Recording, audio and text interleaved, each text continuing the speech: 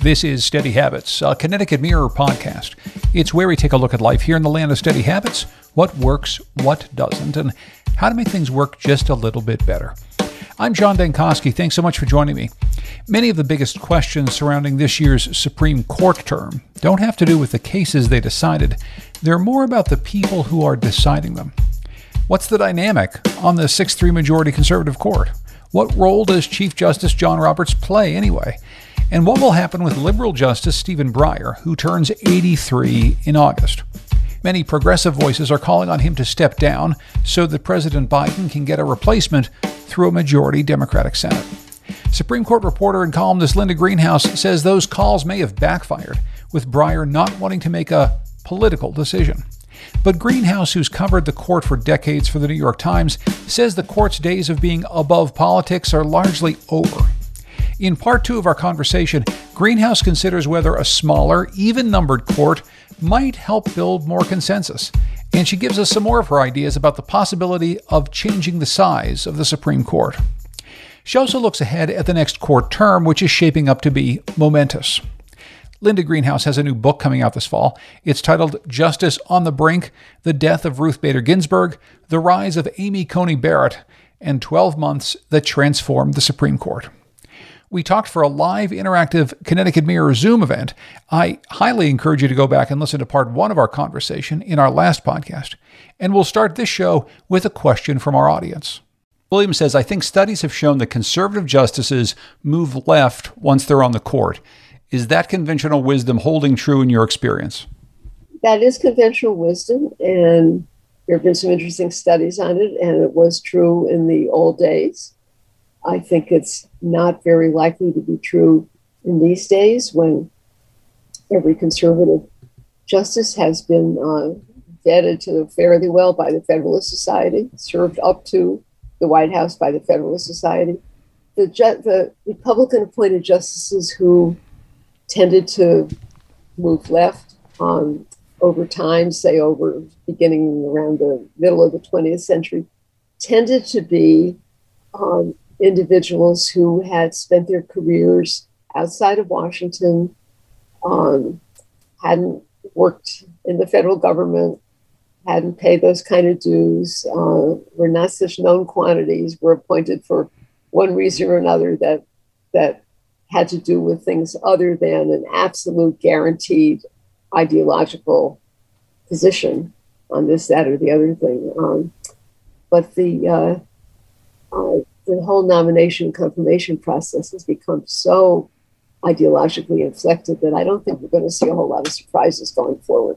Is there something that happens internally once people become part of this group of justices that we don't see that actually allows them to change in some way from the person that is put on the stand in front of the Senate Judiciary Committee answering questions as though they have, been vetted by the Federalist Society? I mean, is there something that happens when they're actually in that chamber talking amongst their colleagues that does shift positions and minds? Well, I mean, that's interesting. I mean, not to sort of engage in pop psychology out of my silo, but I think the reason why those justices who have made their lives outside the Beltway, who come to Washington in midlife as Supreme Court justices, and it's got to be an experience that kind of shakes you up, shakes up your priors. Maybe you learn something. I think that very scenario that you posited is why you really see there's a dichotomy between among Republican-appointed justices from the middle of the 20th century. Those who have drifted left have been the outsiders, have been David Souter, Harry Blackmun, Sandra Day O'Connor, Anthony Kennedy to a degree. Those who haven't changed have been the inside the Beltway players who make it to the court. I mean, John Roberts' commute when he was promoted from the DC Circuit to the Supreme Court grew by about 5 blocks, right? He had spent his entire life in DC. Sam Alito has never cashed a paycheck that wasn't written by the federal government, right? So Clarence Thomas was, I mean, we all remember his Pinpoint, Georgia, origin story, but basically spent his entire life as a federal bureaucrat. So, that's the difference. And I think now we're seeing people who are much more likely to hang on to the ideas that put them forward as plausible Supreme Court candidates in the first place. I apologize if you've used that line about Alito before and I just hadn't heard it, but that's pretty funny, actually. I have to say I've used it before, and nobody has ever contradicted me on that line. You actually wrote a lovely piece about Justice Sotomayor called The Truth Teller of the Supreme Court. And I'm just going to quote here. It says, on today's Supreme Court, she's fated to be on the losing side of many of the issues she cares most about. So her project, it seems to me, is to make legible for these times and in times to come the context for the court's decisions and the consequences likely to flow from them. Can you explain a bit more about why you chose to write about her specifically on the court? Yeah, because she specifically has been the one calling the court out. There were a series of death penalty cases during this term. People may remember that Attorney General Barr announced that the federal government was going to start executing people, which it had not done for a couple of decades. And there was an amazing string of 13 federal executions. There were more federal executions in 2020 than there were state executions. I think I'm right on that. If I'm wrong, I'm just off by one or two. So, the court was kind of Trump's enabler in that. If the lower court had granted a stay, the Supreme Court would vacate the stay. If the inmate came seeking a stay, the Supreme Court would deny the stay. And Justice Sotomayor was dissenting in these cases. And finally, in the last one, which was in January, I mean, it was 2 months after Trump lost for re-election, he was still executing people. This was a case, an individual called Higgs, I think. She wrote a dissenting opinion that named all of these people who had been executed. It was sort of, it was her version of Black Lives Matter, say their names. She said their names, and she put it in U.S. reports, the formal, the formal record of Supreme Court activity. And I just thought it was pretty remarkable. So that's why I wrote that piece. We're going to get back to some of the court cases from this term in just a second, but people have a lot of questions about the people on the court. And one of the questions that obviously you've been thinking about, and a lot of people are thinking about, is whether Justice Breyer is going to or should retire. Judy asks a question: does Professor Greenhouse expect that the liberals urging Justice Breyer to retire may cause him to act contrary to those strongly stated urgings? So what do you think Justice Breyer is going to do, and when? Well, I have no inside information, but I think if he had been going to retire, he would have retired. Because typically, a justice will either announce planned retirement in late April, which is when the court finishes its argument sessions, or at the very end of the term, as Anthony Kennedy did in 2018. And of course, the other two recent vacancies were caused by death, Justice Scalia's death and Justice Ginsburg's death. So he would have done it the last day of the term, which was last Thursday. I think now, I'd just be shocked because, motivation for giving the president advance notice is that you can get somebody seated by the time the court comes back into session on the first Monday in October. So do I think that the liberal beating up on Breyer caused him not to retire? Again, I don't know anything, but I think that's possible, that it backfired because it made it seem like such a political act. It kind of, even if in Breyer's mind it would not have been a political act. The man is 82 years old. He's been on the court for, my math is terrible, but I think he went on the court in 1995. He's entitled to retire, but it would look so political that it may have pushed him back. So again, I don't know. It's so interesting, because I wonder if the people on the court who have been there for quite some time, they've obviously seen that it has become a very political place and very highly politicized amongst all of Washington and all of America, really. I guess I can't imagine he wouldn't be thinking, well, yeah, it's political. That's part of the gig. And if I don't go, then something else political is going to happen. Maybe in a year or so, in a couple of years. You never know. I mean, again, it'd be very presumptuous of me to try to read Stephen Breyer's mind. He's a very smart person. And, he made the decision that was right for him. Whether it's right for the court of the country, history will judge.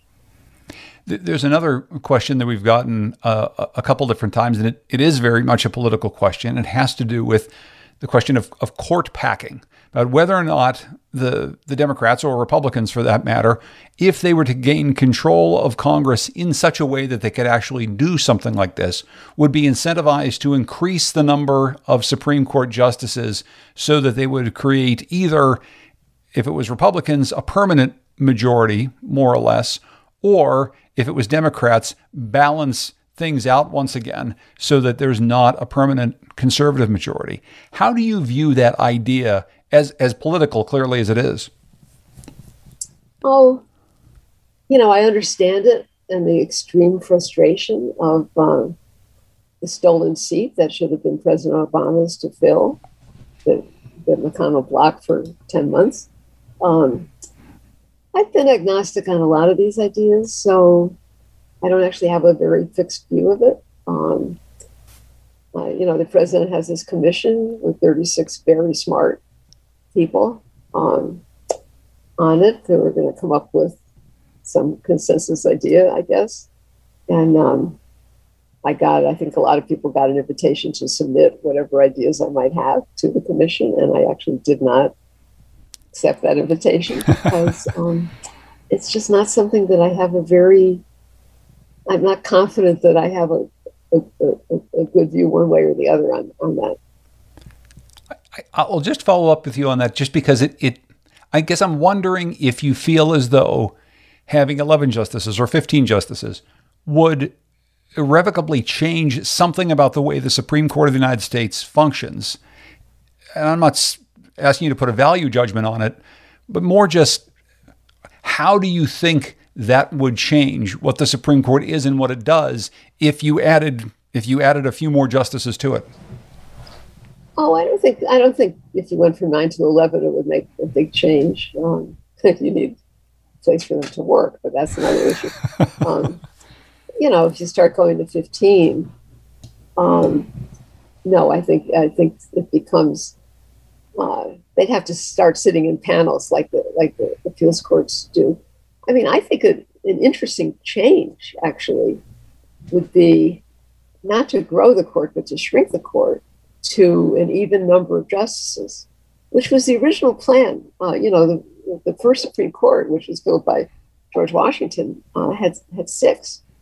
The number of justices have changed, I think, 7 times over the country's history, although not recently. But during the year after Scalia died, when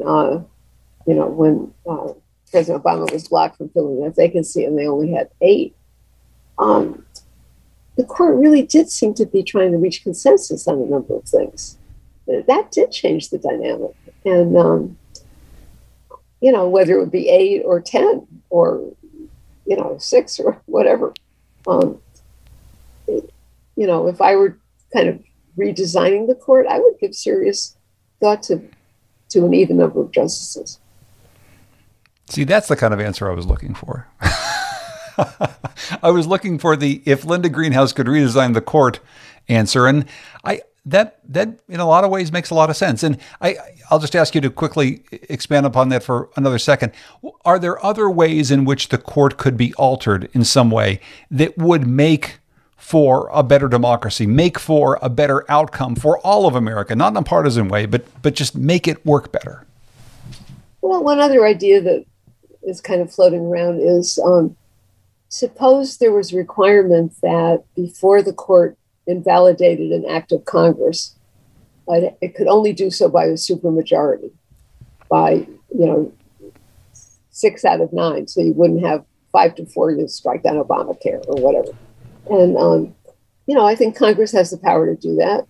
The Constitution gives Congress a lot of power over the court's jurisdiction and procedures. So I think that's kind of an interesting idea. And then, of course, people talk about term limits. Because life tenure for high court judges is very, very unusual in the world. In fact, it's unique in the world, as far as I know. Of course, that's not a fix for the current problem as perceived by Democrats, because you couldn't cut off the terms of the incumbents, and so you're talking, long-term kind of rolling fix, assuming it could be done by legislation at all, which is a big debate. Would it need a constitutional amendment? So, that's an interesting talking point, but it's not a practical solution to the current set of problems. You mentioned Obamacare, so I'll ask about that. They didn't strike down Obamacare again. Is that about the end of the attempts to take Obamacare or some version of Obamacare to the Supreme Court and have it be invalidated? I kind of think so, but I would have thought so the last time too. The political dynamic has changed. So there's really, people like Obamacare, so there's really nothing in it for the Republicans to keep demonizing it and undercutting it. And if anything, I think the public wants to beef it up and make it more robust. So yeah, I think that's probably over. Can you talk about the California case that has to do with political contributions and whether or not we get to know who's making those political contributions and what you think the ramifications of that case are? I think they're large. This is part of what Justice Kagan calls the weaponization of the First Amendment. So the claim is there's a First Amendment right of association that is impaired if you have to disclose who you are in making a charitable contribution. And, this was not a case about politics, but it was a case about the Constitution. And the Constitution would apply, it seems to me, to disclosures for political contributions too. These were contributions for 501c3 charities. So, part of if you remember Citizens United, which I suspect people do, part of the deal there was the court said, well, we can't stop the flow of money because people have a First Amendment right to spend money in politics, but at least they'll be disclosed. Now it looks like maybe not, or quite likely not. So that's something the political system is going to be dealing with. That's the whole dark money problem. Now, I have to say we already have a dark money problem, because if you look on the IRS Form 990 for any nonprofit, and I looked at those because I hear about some outfit and I think, okay, so what do they do with their money and where do they get their money? You really can't tell the answer to any of those questions. So we're already living in an age of dark money, and it's just going to get bigger and darker, I think, because of this. Sarah Stroud asked a question that I think we talked about a little bit, but I'd love for you to talk about, because I was very interested in this when we talked last year. She says, I remember you talking on last year's broadcast about changing jurisprudence around religion as a major goal of the Chief Justice. Can you talk about how that advanced and moved on this year? Last year, when Lynn and I talked, you talked about the Roberts Project having to do with religion. And as we started our conversation tonight, we did talk about the importance of religion, but maybe you can bring that up again, and the John Roberts influence on the religion project as you talked about.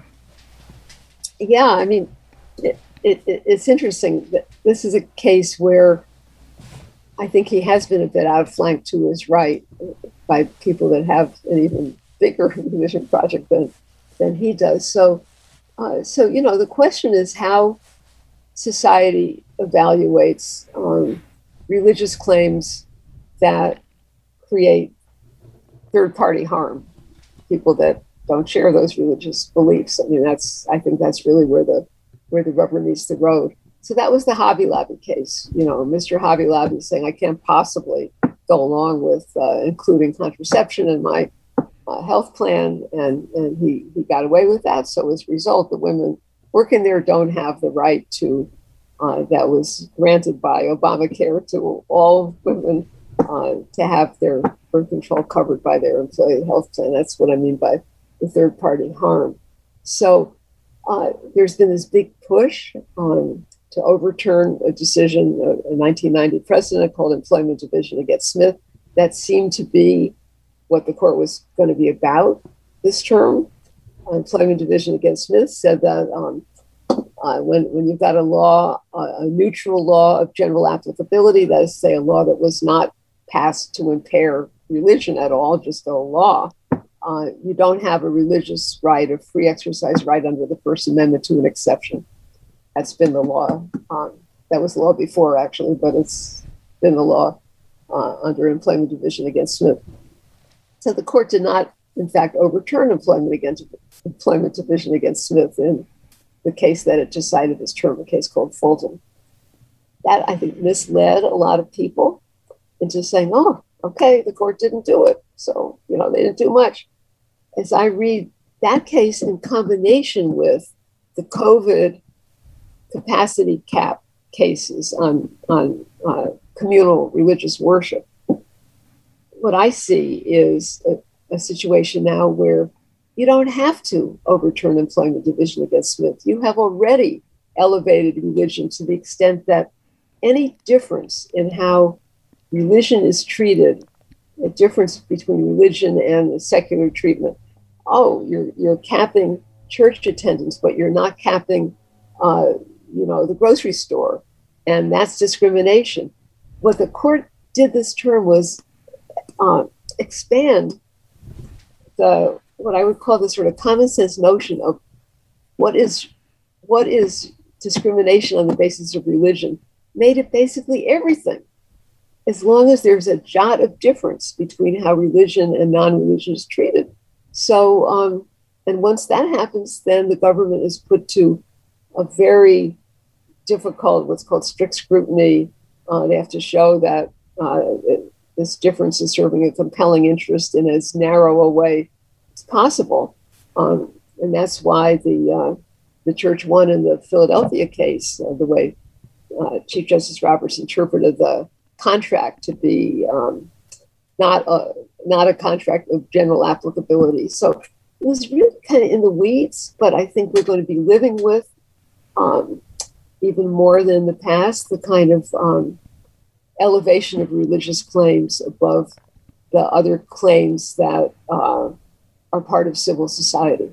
And is the expectation that we will also see the court assuming that more people's religious claims are indeed valid religious claims, because certainly within the political media, we've seen a number of cases that have come up over the course of the last several years in which people are claiming religious rights. And if you look into it pretty closely, it's not really religious rights that they're claiming. It's something else, but using religion allows you a new latitude, it seems, within American society.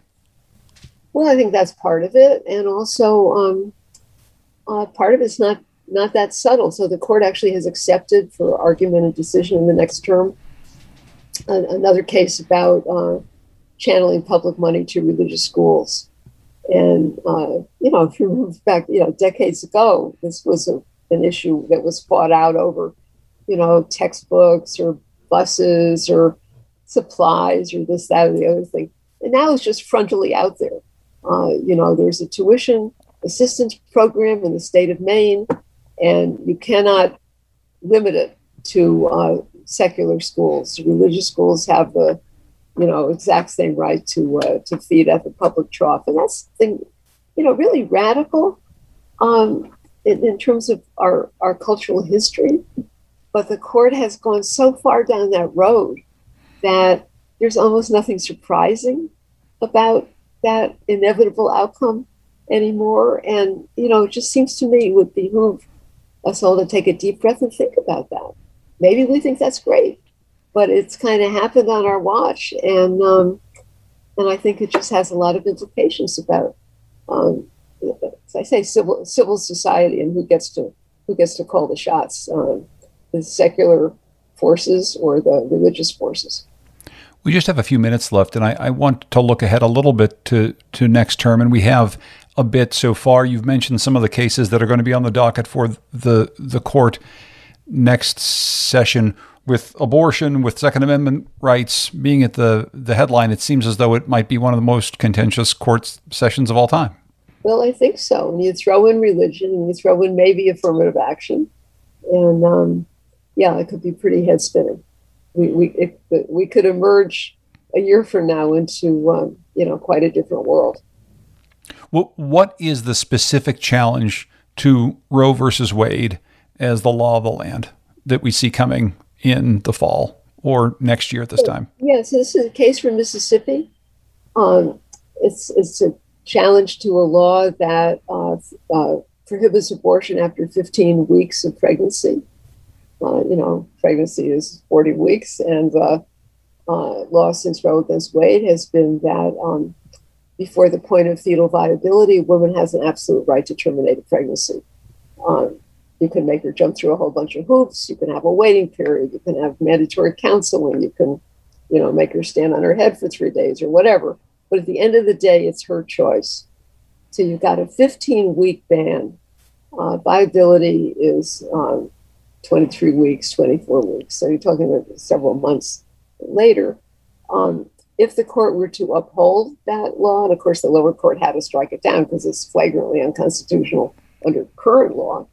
But if the Supreme Court were to change current law and get rid of the viability firewall that protects the right to abortion when basically all abortions take place, there'd be no stopping point.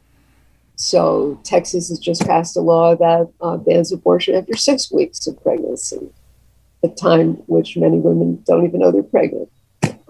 It could go down and down and down, and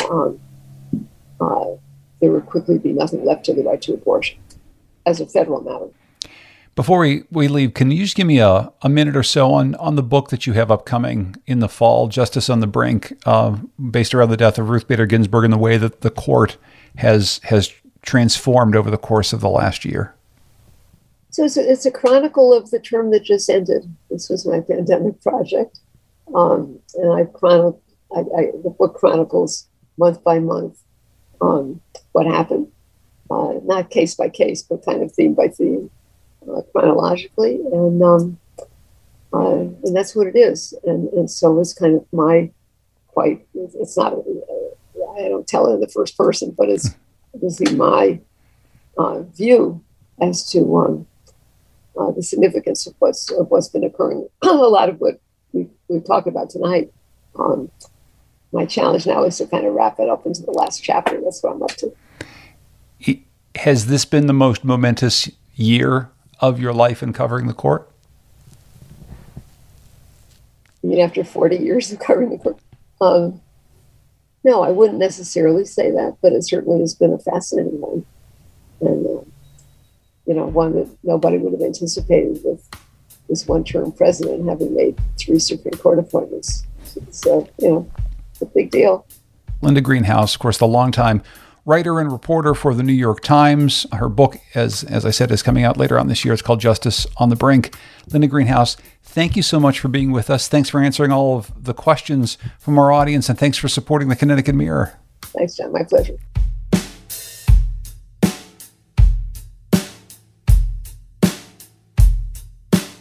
You can hear part 1 of our conversation with Linda Greenhouse on our last podcast, where we go a bit more in depth on what Linda calls the Roberts Court's Religion Project. And you can watch the whole thing at ctmirror.org/events. Thanks so much to Kyle Constable and Bruce Potterman for their help producing this episode. George Mastrianis and Dave Swanson provided the steady beats, and they were recorded at Legend Studios in Avon, Connecticut. I'm John Dankosky. Thanks so much for joining us, and we'll talk to you soon.